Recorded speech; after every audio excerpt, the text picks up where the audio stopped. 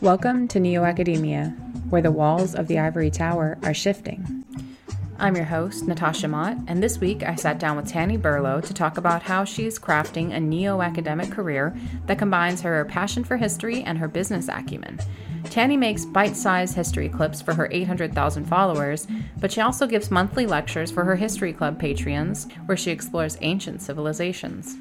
NeoAcademia is possible first and foremost because of you. Thank you for sharing your most valuable resource, your attention. And if you're interested in making better use of your attention, I got you. NeoAcademia is also possible through support from Readocracy. Readocracy is on a mission to save the internet by making how we inform ourselves matter. So they've created a first-of-its-kind technology that rewards people for consuming high-quality content. Readocracy makes the content you consume count, awarding points, badges, LinkedIn upgrades, and insights into your information diet. These insights are like a Fitbit for your mind. They can help you understand how your information diet is affecting how you think and feel. Readocracy has won awards and backing from Mozilla and BetaWorks, and is used by curious minds at Stripe, Cisco, Zoom, and over 30 other top companies and schools.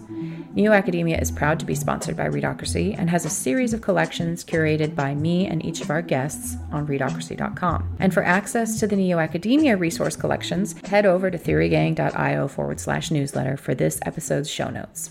Now let's explore. Oh, wait, okay. So how many milliliters do you have?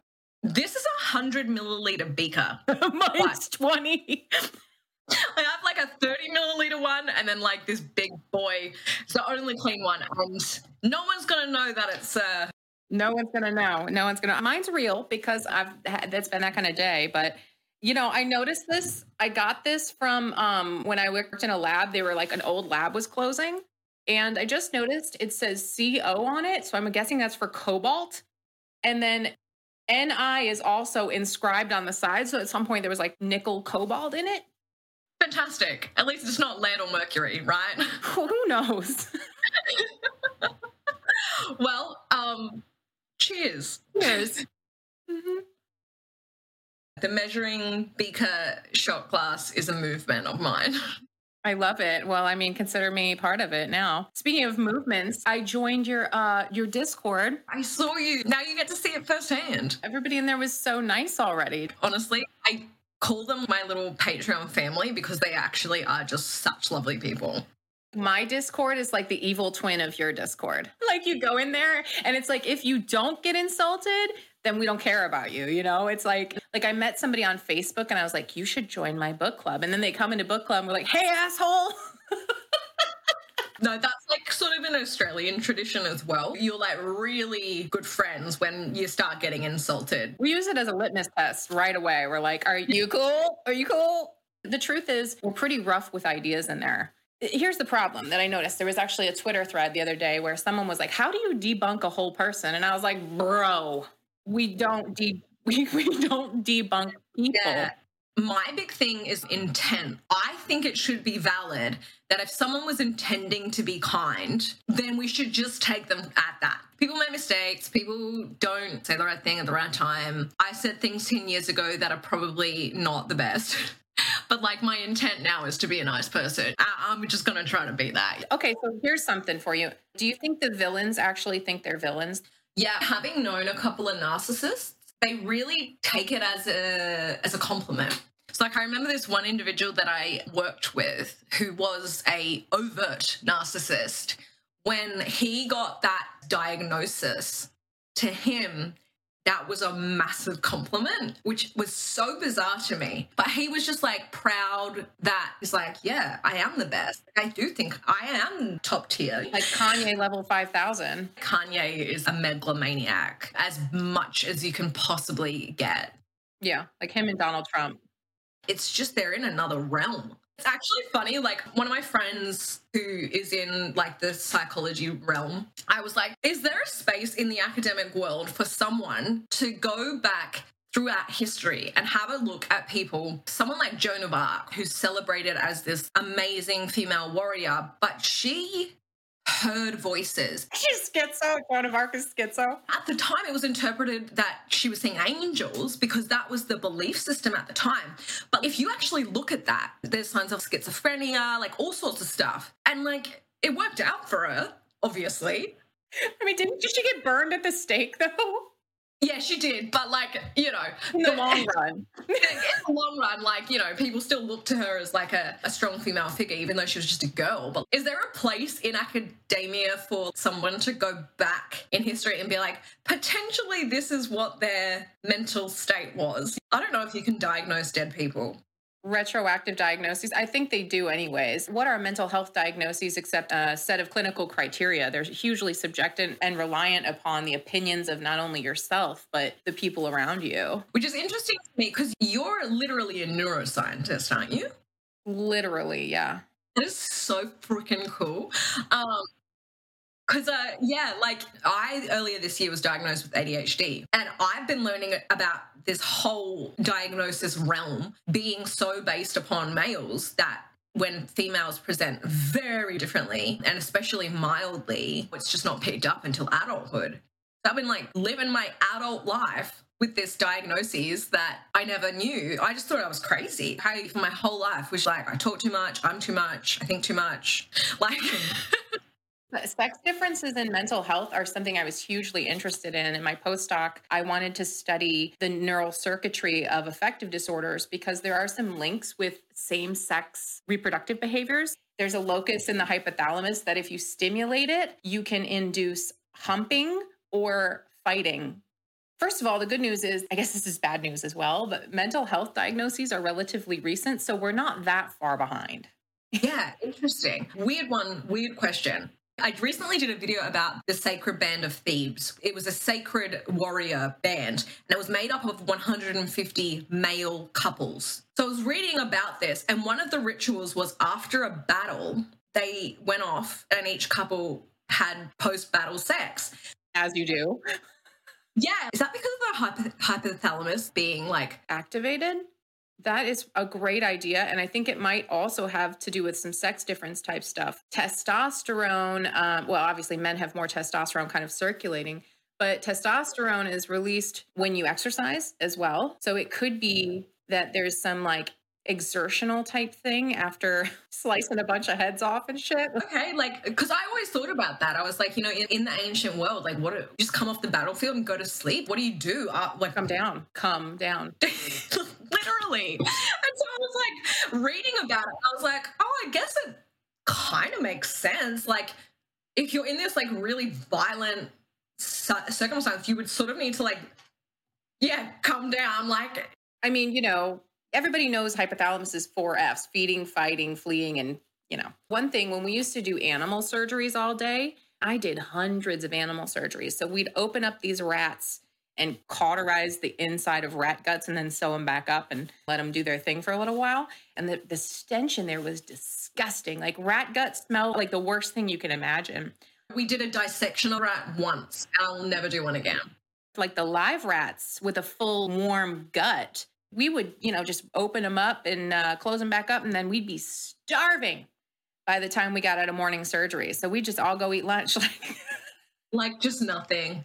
Well, I think we were more ravenous afterwards because there's something maybe visceral about it. I don't know, but everyone joked about it. After we do surgeries, we're always starving. I was so excited to talk to you because I was like, oh my God, we could be besties. I just know it. Oh yeah, 100%. I actually woke up and I was like, yes, I had a good day today. You know, like. Yeah, it's a good day. I had a shit show, but I was looking forward to this all day.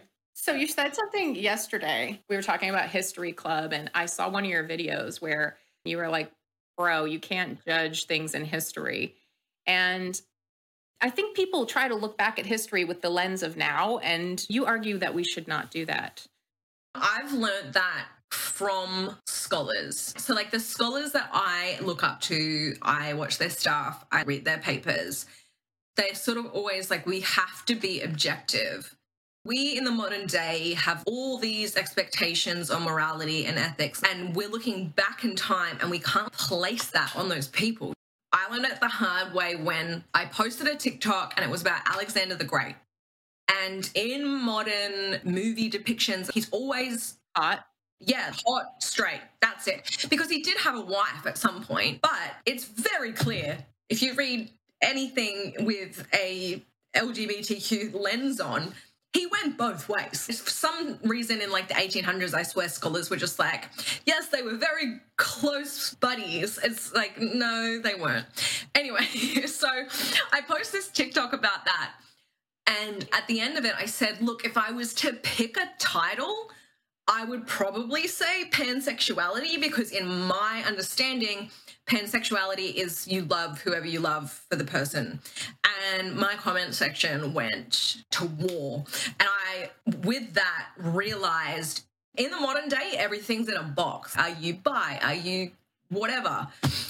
But back then, that wasn't the case. The literal words that they had for sexuality didn't have labels. It was just what it was. And so that was my like hard-ish, it wasn't that bad, lesson of being like, okay, I really need to take my own ethics, my own understanding, my own morals out of the equation and just objectively look at the history for what it is. And that's hard to explain to 800,000 followers all the time.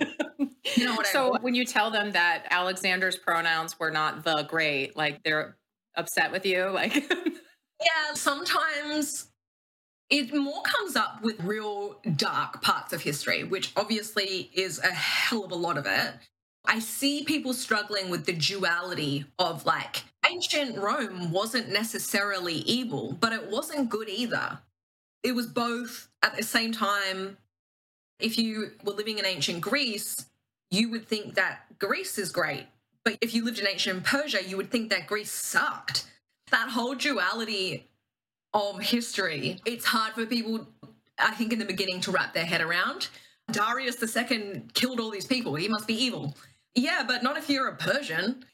People struggle with duality today. And I think if you give them a fake context or something that is not, history is not fake, but it's not real, it's not tangible, you give them a construct to play with and say, see, look, you can look at it two different ways. This might be a brilliant way for introducing a dialectic and an ability to hold two thoughts at the same time.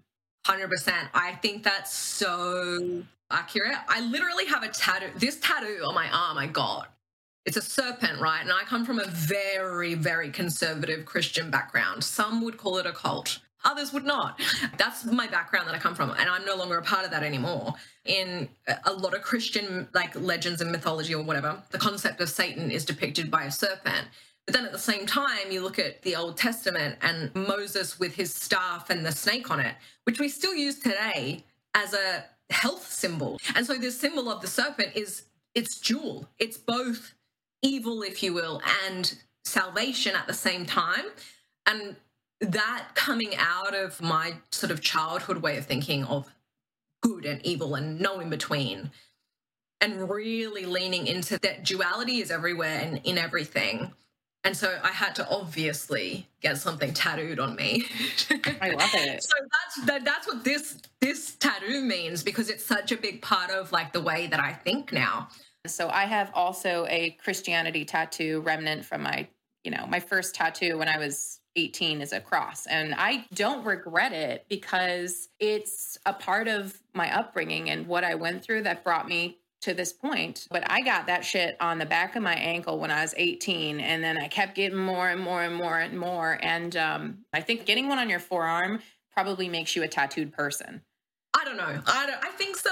But yeah. When I got these, that was when I was like, oh shit, like this is real. And the chair of our department in physiology asked my advisor one time, like, who's your tech with all the tattoos? And I remember feeling so offended that I was like, oh, I couldn't possibly be a PhD student because I'm so heavily tattooed. This is whack. Academia is a conservative place, if you think about it. And the vast majority of academics are like boomers at this point. So is the vast majority of Facebook. Facebook, academia, like same thing. They probably will not let me say that, but I bet they posted their opinion on Facebook last night. You're probably right. And actually, the funny thing is, I have joined some of these groups because we kind of get brainwashed into being academics. If you leave, you're a failure. And so when I was leaving, I gritted my teeth through it. But there are all these self-help groups for people who want to escape the clutches of academia.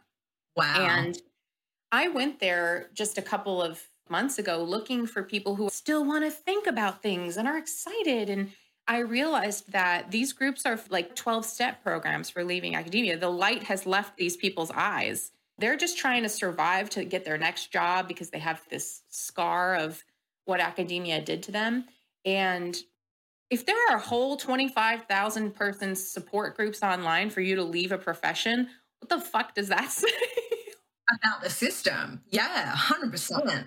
I very much am considering going and getting my PhD, but I finished my master's in 2019. I'm going to leave it as long as I want to leave it, and I don't even know if I'll do it because I love learning. I really loved my master's degree because it wasn't that super intense academic, I call it crab in the bucket mentality. You're pulling your colleagues down to feel better than or more intelligent than. And personally, that's not wisdom to me. In my opinion, wisdom is the top tier of intelligence. You've applied the knowledge, you've gotten a result. If you are intelligent, but you're not applying that and you're doing the polar opposite of that to just feel more intelligent, then what? And also my other big thing is I believe the biggest gift you can foster within yourself, very philosophical sounding, is the love of learning. And if something's killing that for you, then anything can be a vice. If you don't love learning new stuff and changing your point of view and that nice struggle of that cognitive dissonance, if you've burnt that, feel like I don't want to have one more idea, that you've killed something that's really beautiful. Oh, that's exactly what's happened to them. But okay, let me say this. And I'll make my argument for why I don't think getting a PhD is useful. I probably would still do it just because, I fucking loved it. I loved being in the lab. I had an awesome advisor. And if you do it, make sure you get an awesome advisor. That's all I'm going to say. Everybody says. That's what everybody. Anyone who starts a sentence with, I loved my PhD, ends that sentence with, make sure you get an awesome advisor. Everyone says it. Will you have to pay for your PhD? Ideally not.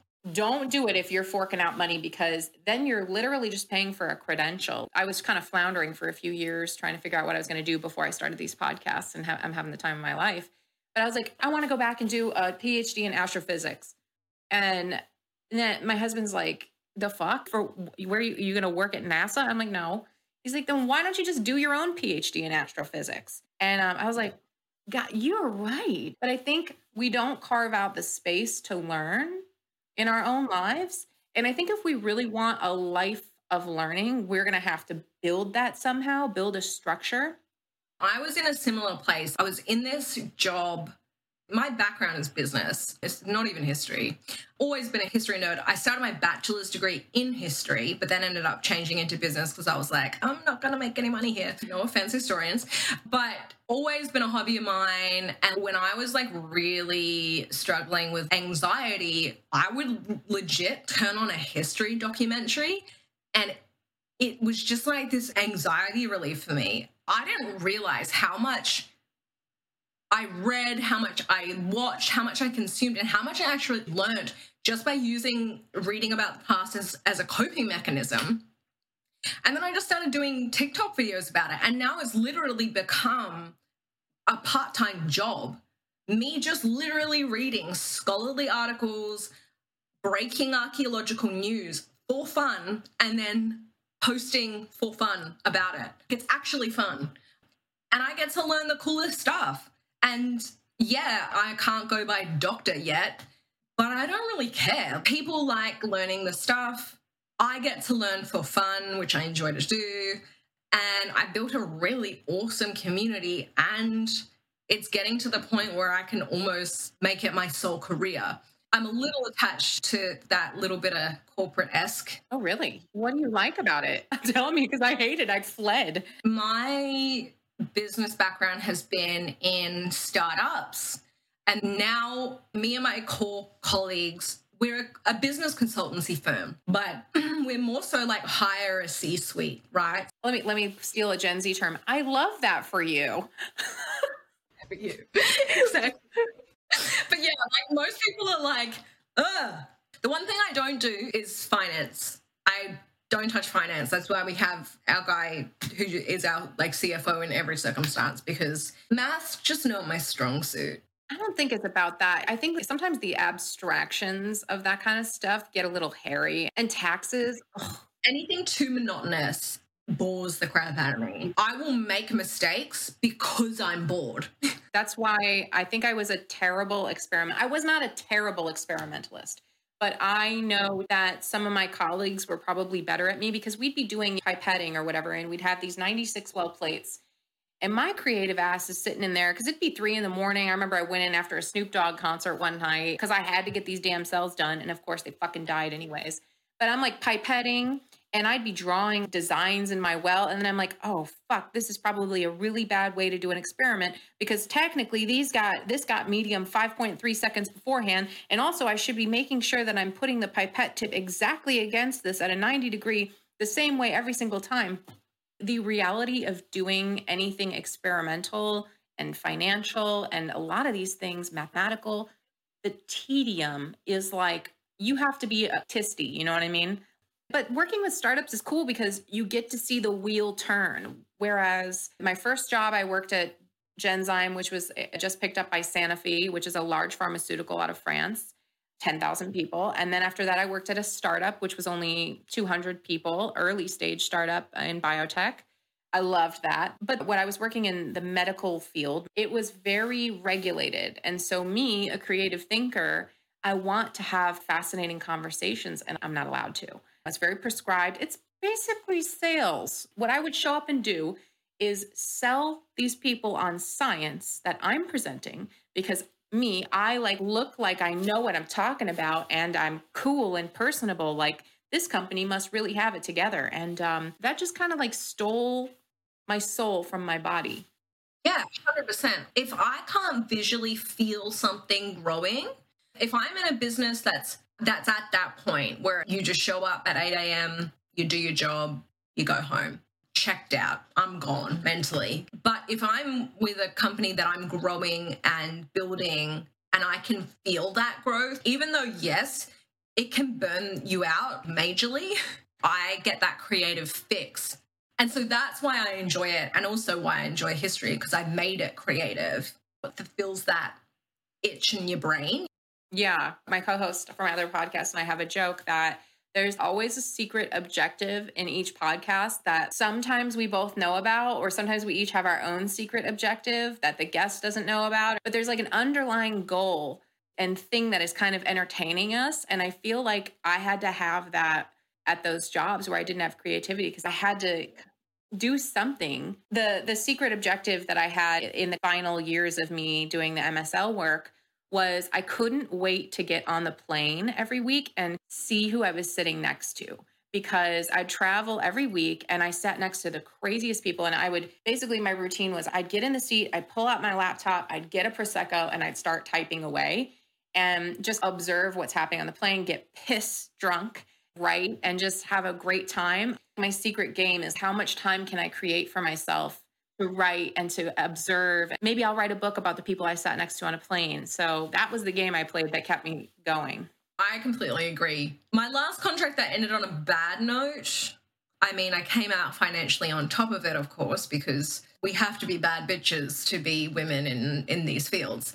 But the emotional drain of it all, I would just have to set these little tiny creative moments that just got me through that year. And that's all I lasted. I lasted just over 12 months. And I was like, I am out. I'm out. Pay out my shares.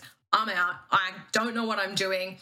I'm lucky. A new contract with my normal colleagues popped up literally like within a couple of weeks. But yeah, I just couldn't do it. I was like, it's just too monotonous, you know? I mean, but I think this is like the quiet, destitute nature of our world that we live in, that a lot of us do things we don't love because we have to. I even think academics are doing that now at this point, getting back to that kind of thing, that talking about you going to get a PhD. My question is, why? If it's just for the credential, is it really worth 6 years of your life, in a sense, to study on one thing to drill down, you could make a secret challenge within getting your PhD. You could make a ton of content about it. So there's another Australian creator who has been such a beautiful friend to me during my TikTok journey.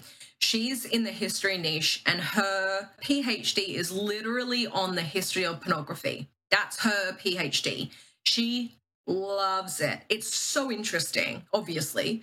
Having a conversation with Esme is like, did you know that the oldest dildo is 25,000 years old? And you'd be like, no, please go on.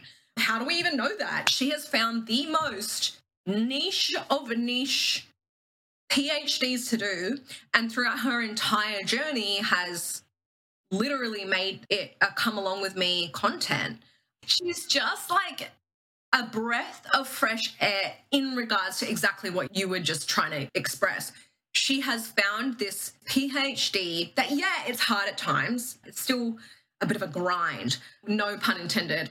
However, she just, like the books she reads, the stuff she comes out with, and she makes TikTok videos out of it. And she's got over 2-point-something million followers now, and she's just opened up this world of opportunity. And I guarantee if she didn't start TikToking about it, I don't know how many people would have like read her paper, but I know now when she finishes her PhD, it's going to be distributed to 2.2 plus some million followers. That's crazy. Yeah. So that's one example. Esme is from Melbourne. I live in Queensland. I always compare Melbourne sort of like Australia's like New York-esque vibes. Queensland is like California, maybe on a good day, Florida on a not so good day. I'm from Queensland. And then I've got another friend of mine who did her PhD in developmental psychology. And she was in a similar position, loved her PhD, traveled all over the world. They use like robots to teach kids and stuff. And she's doing the same thing. She just went to Scotland for some reason. I'm not really even sure why. We're just a bunch of scientists. And they're using their PhDs as content. Mm-hmm. The only problem is, I'll give you my experience, because when I first got out of grad school, it was a few years after, and I started an Instagram. These kinds of content creation were really looked down upon. It was like, ugh, you're bastardizing this. They think it's cheapening everything. So don't be surprised if you encounter people who are really antagonistic to what you're going to do and what you're going to do for the rest of your life, probably with your PhD. And these people are holding on to this old format of academia that it's a place for knowledge and it's very sacred. And now we're like, yeah, well, we're spreading it out to everybody. We're like the knowledge whores. I was going to say fairies, but sure. But yeah, we just open our books for anybody. Take the information. I've read it and I can summarize it into a 3-minute video and you can know it. It's funny to me too, because you're right. 10 years ago, I can't even think of any scholar from like the Instagramming days, but TikTok is, in my opinion, completely flipping social media on its head in a good way. And also so many people in so many sectors that have PhDs, they don't care. Like this one guy, he's from America, he's a black man, he's a gay man, and he runs what he calls the Rainbow Lab. He literally runs a lab of PhD students. I don't know what in, probably bio something. And he's like hired by this university and he does not care.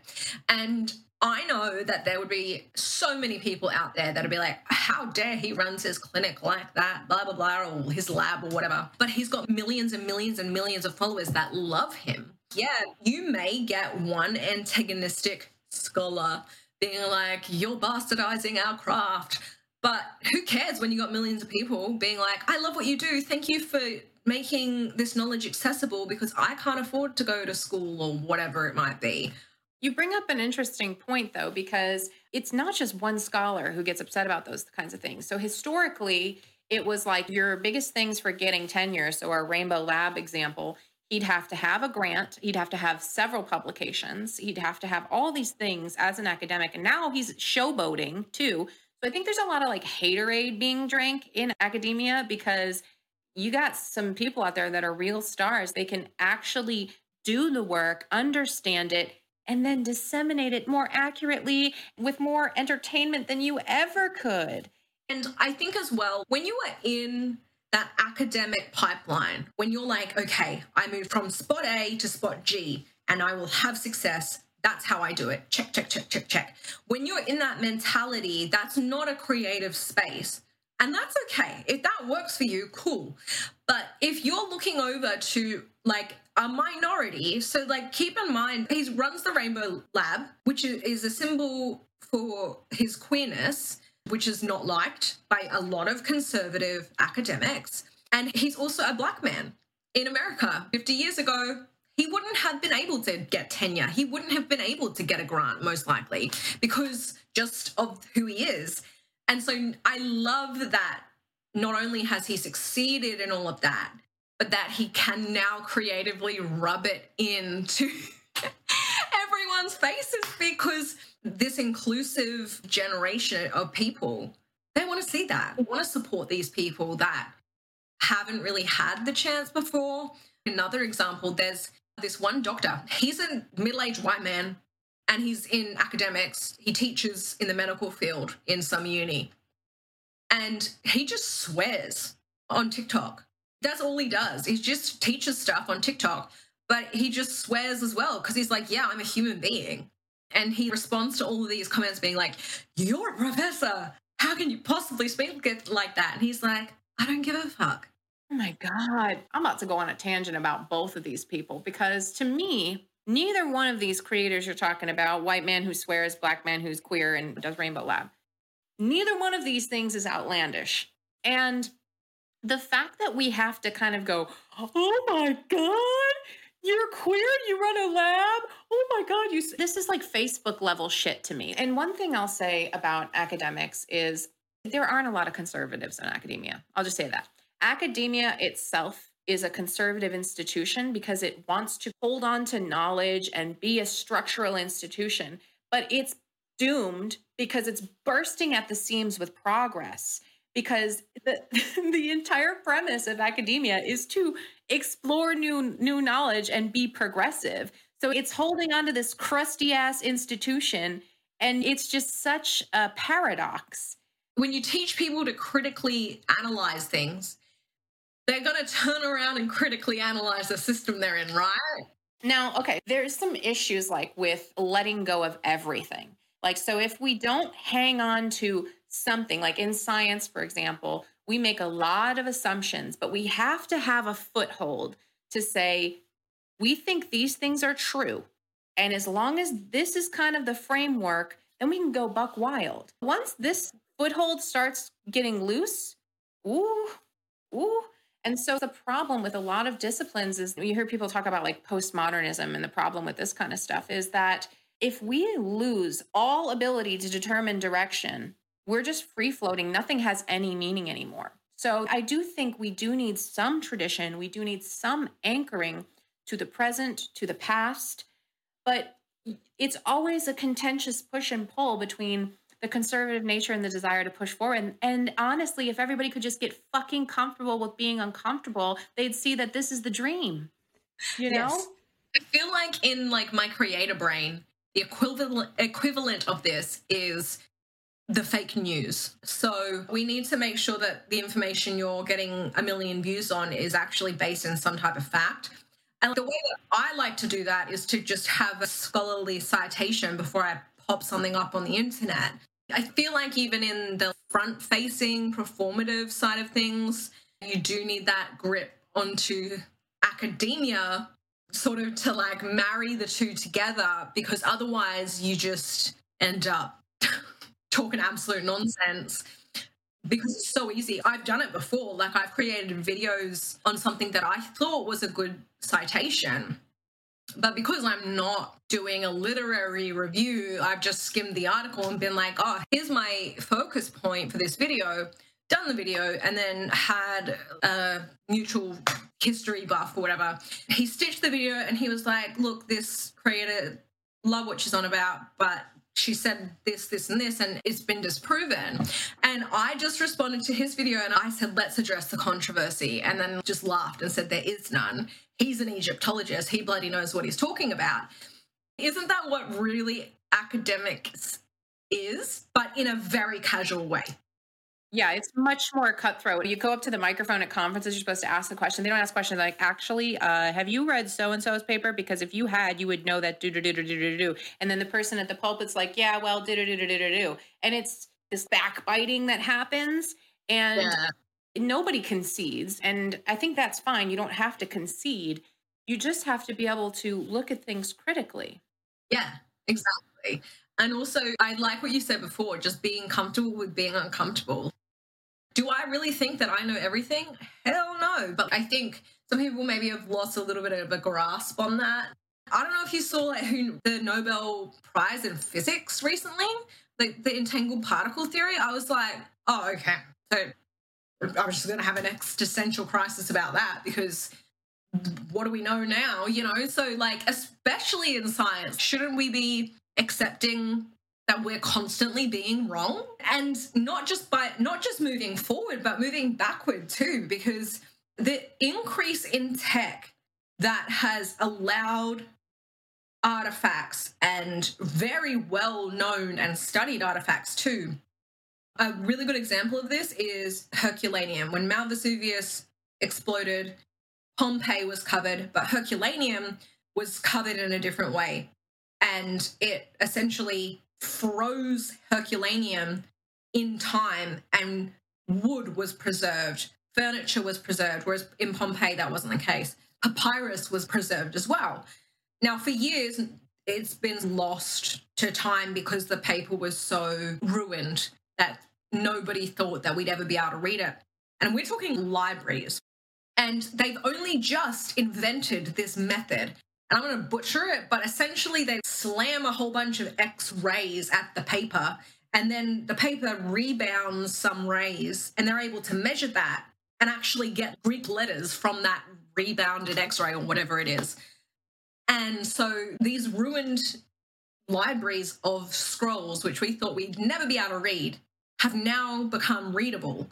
And a lot of the scholars were excited about potentially finding the works of Sappho of Lesbos that have been lost to the world. We're finding things forward and backwards, history and in the quantum realm or whatever. Wait till they tell you that space-time isn't real. I'm just at this constant peace that I love being proven wrong. It's great. Oh my gosh. Can we be like team prove me wrong, please? Because on my last podcast, and even this one, the one I put out today was about a journal of speculative science. And I think the scientist in me kind of gasped. I was like, oh, if we're not demarcating the difference between science and non-science, all is lost, all will fall apart. And then I thought, oh no, wait. So if we anchor everything in experimentation, we can have all the ideas that we want. Bring forth the ideas, be wrong. And that's kind of what I love about TikTok, that we have this opportunity to say all kinds of stuff. And I think the big fear is that Tani Berlo is on TikTok telling people all this shit that is going to make them believe something. Like if you think about the zeitgeist and the reason we do things in the world, it's because one figure says something and then everybody's walking around singing the mama say, mama sa, mama kusa, and like nobody knows what the lyrics are. So if you say one thing, you've got 1 million people running around going, Tani Berlo said this, Tani Berlo told me that. I think the fear is that we're disseminating information incorrectly, but I think you have to be a little bit brave on that realm and trust. And you can trust that people can handle wrong information if you're properly educating them. You can't really control the audience that comes to you. You can put out that content into the world, but you do take on an extra level of responsibility. At least this is how I feel. As my audience has grown, I have personally taken on more responsibility because I know that my facts need to be straight before I go and put something onto the internet. Back when I had 3 followers, I could say whatever I wanted, but no one cared because 3 people would see it. And so I feel like you're going to get people that don't care and that are just doing it for the views. But in my personal opinion, I don't think they last. Okay, so here's the question. Do you think People judge you harshly because of the way you look. 100%. Yeah, 100%. But it's a two-sided coin. People judge me harshly because of the way that I look, but people follow me because of the way that I look and what I talk about, right? I get a lot of male anthropologists, archaeologists that will be a little bit combative. A lot of them I've become friends with, which is hilarious. I always say that like your detractors can sometimes become your biggest fans. So when they realize that I am competent in my ability to have a debate, they're like, oh, okay, she's not just some ditzy like history bimbo. Yeah, but then at the same time, I feel like there's not a lot of women my age that sort of look like me talking about the stuff that I talk about. And I actually think that that's an advantage in a lot of ways because I have some what I now consider mutual friends who are the stereotype and who honestly make better, more accurate content and way more interesting stuff, but just in a more lecture-y type of way. And their accounts don't do as well. So like, so true. I feel like it's sort of a bit of both. Yes, but then also like, they call it like pretty privilege, right? Like, question is, why would people be upset about you being cute and, you know, showing your body and talking about history? What does that mean? At least in my corner of the internet, you're seeing this, like some of my mutual friends, like Reb Maisel or like Legal Baddie, these are lawyers and they're stunning women and they have millions of followers because they're really just like breaking that. And there's one, I forget her name, there's one surgeon and she's Mexican of origin, then immigrant family moved over to the States. She became a surgeon. She's hot, like, and she shows herself off in a bikini and all sorts of stuff. And she's like, just because I enjoy my fun outside of my job doesn't make me any less of a surgeon. And it's like, yeah, obviously, that's not rocket science or news to one of us. Okay, so the way that I look at it, I posted a TikTok a while ago that was like, explorers don't have time to care about their hair because they're exploring. And it was this cute little girl doing it. And I was thinking about it because a lot of times, to me, I don't have the energy or time for these kind of like, I just wrote about it in my Substack, menial hair tasks, you know, like cleaning and doing your laundry and doing your skincare routine. In my brain, it naturally wants to think about other shit. And I have to train it to do these grooming tasks and stuff that will make me presentable. And people kind of resent that. I always talk about it like my brain works on priorities. It will take the most important thing and put that as priority one. So like I have always worked that way. So me folding my washing will forever be the last priority all the time. Me cleaning my house will never be a priority in my personal brain because in my brain, that just isn't important. For me, my learning, my job, and my now appearance, and there was a very long time where I really didn't, I think because of the religion that I grew up in, I actually didn't know that I was like sort of attractive, if that makes sense, because I was always told to kind of like hide myself. So coming out of that and having this following and then just having all these people telling me that I'm pretty or attractive, it's still kind of, I don't really, this is going to sound really weird, but like I started to just realize like, oh, a big number of people think I'm attractive. So when I like do my makeup online, people enjoy that. And I also get to talk about cool stuff with them. I don't know. That's what I do too. My brain is prioritizing too. It's like I have to make myself look presentable and then I can also do this thing at the same time. I won't put makeup on, but if I go live and people are watching me put makeup on, I'll put the makeup on. So I feel like it's, I forget what even my point of that was, but. Well, I think our point is that you and I both agree that a clean home is a sign of a boring woman. Yeah, I'm happy to settle on that opinion. Okay, good. Well, we'll at least agree on that. I'm a really good cleaner. I was always the messy kid. Always the messy kid. Don't get me wrong. I like it when things are clean. I just don't really like doing the task. And I think I suffer from like a a superiority priority complex. It's like, well, why would I be spending my time cleaning if I could be learning about Hellenism? We're like the same person.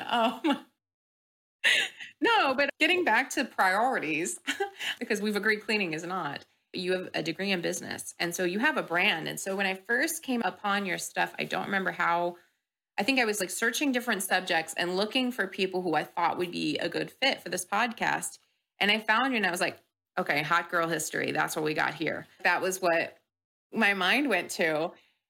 And I was just like, damn, okay. Also, I need to learn from her, because I think the biggest thing I've struggled with in doing all this is like, I don't want to have a brand because I want to keep an open mind, and I think that probably has become my brand. Like, if you think this, she's going to throw it back at you. And it's like, and it's probably actually a negative brand if you think about it, because nobody wants a constant volley like that. I think the whole concept of personal branding is actually a macro conversation in and of itself. If you look at our recent history of marketing in general, you look at the Industrial Revolution up until like maybe even the 90s, advertising as a corporation was the proper thing to do. You got your Coca-Colas and Apple and stuff, and they hide behind that corporate entity, they hide behind that brand. And it has worked really, really, really well. But we're kind of in this new phase where the average consumer, and I'm saying average because a lot of the baby boomers have expired, don't trust corporations. You look at your elder millennials down, especially down to your Gen Z, they do not trust corporations. And we've had the wave of Instagram, which in my personal analysis of the market is becoming outdated, where we had the influencer realm. And so we had this big wave of people trusting people. And you go back to the consumer psychology of that. We trust word of mouth more than we trust an ad on TV, more than we trust a billboard. We've always been built that way. And so as the internet has evolved, people were trusting these influencers to tell them what they needed to buy. And so I feel like we're even starting to evolve out of that. Really? Yeah, I feel like people are starting to not trust the still image influencer now.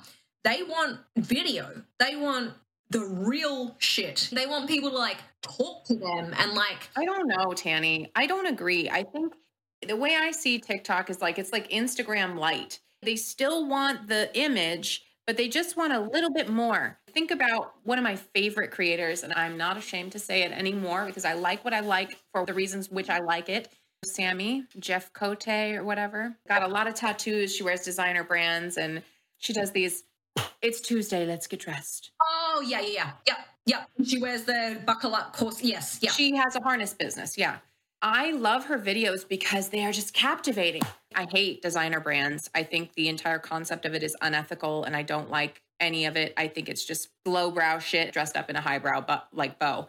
But every time she does it and she holds the little thing, I'm just I don't know, the sensations in my brain. There's some ASMR visual triggering. It's a heuristic that I think we are susceptible to. I don't know quite what heuristic it is, but it's this calming familiarity that I know she's going to say the same thing every time. But then she does these little videos where she gives you a little bit more. She'll tell you a little bit about her life. And it's just as fucking perfect. And she does a little, oops, I dropped this. It's no, you fucking didn't, but whatever. Yeah. So I think they don't want real, because I give real, okay? I tell you, they don't want that. I feel like it's interesting that you know her name because her brand is her. And I think that's what my point is, that I remember at the start of my career, I never wanted anyone to know my name. And now I'm all over the place. Yeah, it's my nickname. My full name's Tanika. And it's weird now because everyone knows me as Tani online. And I used to only get called that by my best friends. Very few people call me that name. But it's me. It's not a brand. I think personal branding is a really powerful tool. Well, obviously it is. Yeah, I think as well, the younger demographic, the way they can see through ads, I feel like someone needs to do a study on it, because it's almost like they literally will look at an ad and be like, oh no. But their favorite influencer could be buckling up their harness and they'll go and buy that without a doubt. It's so interesting. I think what you're talking about is they've adapted very quickly to recognizing, and I think the brain just knows very quickly what works and what doesn't. And if you're outside of that narrow window, wherever the window kind of shifts in the culture, if you're outside of that, you don't go anywhere. I was chatting about it in my Discord yesterday. I'm in this weird moment in time where I'm having all these management firms reach out to me being like, do you want to sell our lump of shit? I don't know. I don't really care. And I'm like, sure, on TikTok, right? And they're like, no, on Instagram. Oh yeah, they sell better. Well, yeah. But then I was having this interesting conversation with this manager the other day, and I was like, why is that? And he said, oh, because they've done Instagram in the past and it's always worked. And I was like, okay, sure. And then he went on to say, oh, yeah, the brand's profits have really plummeted in the last 2 years. And I was like, do you think that's maybe because they aren't advertising on TikTok? And he was like, no, I don't think so. Are you for real? Like, the funny thing is, like, I was like, okay, well, let's chat soon. And he was like, obviously, like, my following's much smaller on Instagram because so many of my followers on TikTok don't have Instagram anymore. So they were wanting to pay me my fee for an Instagram post, which is like much smaller than a TikTok post. And I was just like, I'm going to actually say no to this just because I think it's a waste of money for the brand. I don't think this is going to make any money for you guys. And honestly, I can't be bothered selling you vitamins. Like, I like to sort of sit back and chat with people like yourself just to sort of analyze the space we're in, because it's exciting and interesting. And yeah, I think what you're saying, there's a lot of brands that are still making more money off of Instagram in general, even though Instagram's kind of dying. You know how it is in business. You have a thread, you have a vertical in a sense, and you go with that vertical, and it costs money to experiment and go off and do another one. And I think also, I looked at this survey on Twitter the other day, and I did a TikTok about it. In terms of the value of a follower, TikTok is lowest. So 1 follower on TikTok is not equivalent to 1 follower on LinkedIn. Exactly. Like, wow. That's why it's so interesting. Back in the beginning of Instagram, all you had to do was make it to the explore page. I'm talking like way back when it started, right? You got to that explore page, you went viral. You got tens of thousands of followers like that. Look at like Tammy Hembro and all these big people that came out of Instagram. That's how they did it, that explore page. And that's where TikTok is right now. So now you look at someone like Tammy, she's got like millions and millions and millions of followers on Instagram. But back in like 10 years ago, that wasn't taken seriously. Back then it was, oh, okay, how many followers do you have on your Facebook? There's always this flip. And I believe that TikTok's very much in that early phase. Like at this point in time, the best advice, use TikTok to shuffle people onto other platforms.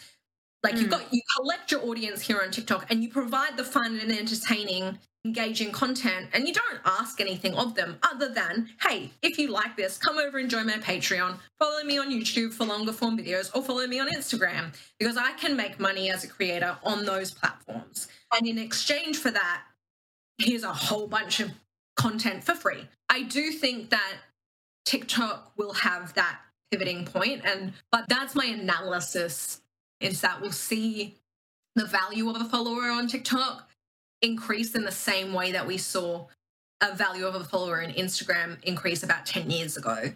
Mm-hmm. Well, it'll probably happen when the next platform comes out, because that's what happened with Instagram. It started to die when TikTok started to rise. And I think one thing I haven't really said before out loud is that I think people's pride gets in the way of their growth and success a lot of times. 100%. I bang on about this constantly. To be a TikToker, you literally have to not give a shit. You have to not give a crap that people will see you without makeup on.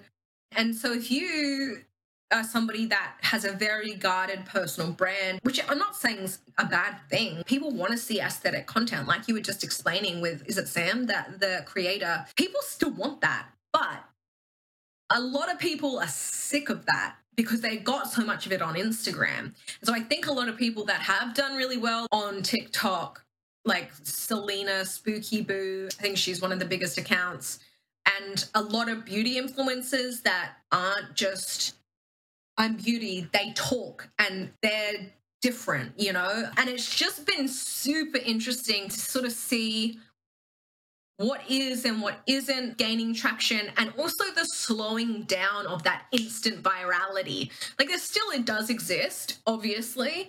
Probably over a year ago now, I had a video go viral. I was typing, angry typing. It was a 15-second video, and at the end of it, I was like, bitch, that was the whole video. It went viral. It got 5 million views. Recently, I've had a video go viral about the Notre Dame, and it's sitting at like 15 million views, right? So the term viral just in that 12-month period has completely shifted. And it's interesting to me that a year ago, 15-second videos were the thing that was being boosted. And now that video on the Notre Dame is 3 minutes long. You're telling me that 15 million people sat there for 3 minutes listening to me talk about the Notre Dame and a lead sarcophagus in the bottom of it? I don't know. I mean, we're here for it, you know. The other thing about it is that, like you said, you did your typing video, and I gotta tell you, the shit that's gone viral for me, I'm filled with so much regret. Why am I wearing a stained shirt in that friggin' video? You know, like, you just don't know. The worst part about the shit that goes viral, I swear to God, my whole life I've been cast as a villain. And it really fucking burns my ass because I try so hard to be the anti-villain. I'm like, no, if you consider the light and the dark of everything. And it's like, no, you're a villain. You look like a bitch. You look mean. You said one thing that I thought was rude. For example, when I first got 1,000 followers, I started going live and I was like, what the fuck is this? And I did a whole podcast about what it means to go live on TikTok with my co-host. It was a challenge. I said, come live with me and see what the fuck this crazy shit is. It's weird when they do the matches and stuff. And so I started back calculating how money is converted on TikTok gifting. And I did an expose kind of video where I was like, this is how much money TikTok is taking from you. And what I opened with, and it always works when I open with some kind of like ambiguously bitchy sounding comment. Like I pointed to like a gifter up in the top of like a live. I did a screenshot behind me. I said, are you a top gifter? If this is you, I'm not following you. And oh my God. And even though I told them why, I said, because I don't like that TikTok is taking 66% of your money. I don't need you to gift me anything. Your attention is enough. The big creators came for me. They were like, you're just ungrateful. It's not enough for you. But I was like kind of smashing their bread and butter because I was like, basically, you have people come in your live and tell them to tap, tap, tap the screen and send you money. And you're mad at me now because I told them what you're doing? Yeah, see, the whole live thing confuses this is actually one of the big creators that I've just seen wiped off the platform. Well, I've got a few strikes against me because I used like, remember that sound that was like the bread kneading sound is like. Oh, yeah. And I posted just a picture of myself like this. And I said, I have a paid Substack, and it was like, they fucking removed it. I don't like it when you spruik openly about your other platforms. Oh, I learned that. I got banned once because I showed a painting and in the very background was a naked Renaissance lady. Yeah, but like I can dance in my bikini. That's fine. But a Renaissance boob, hell no. The scholarship learning? No, absolutely not. Critical thinking? No. Like shaking your titties? Yes. Yes, allowed. Yeah, that's what we want. Well, oh my God, we've talked for so long. This has been so fun. It had. I could probably talk to you all day long. Thank you so much for having me on.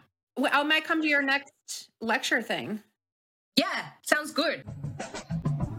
Thanks for exploring hot girl history with us today. For more information on Tani, behind the scenes footage, and all of our Readocracy resources, subscribe to the Theory Gang newsletter at theorygang.io/newsletter.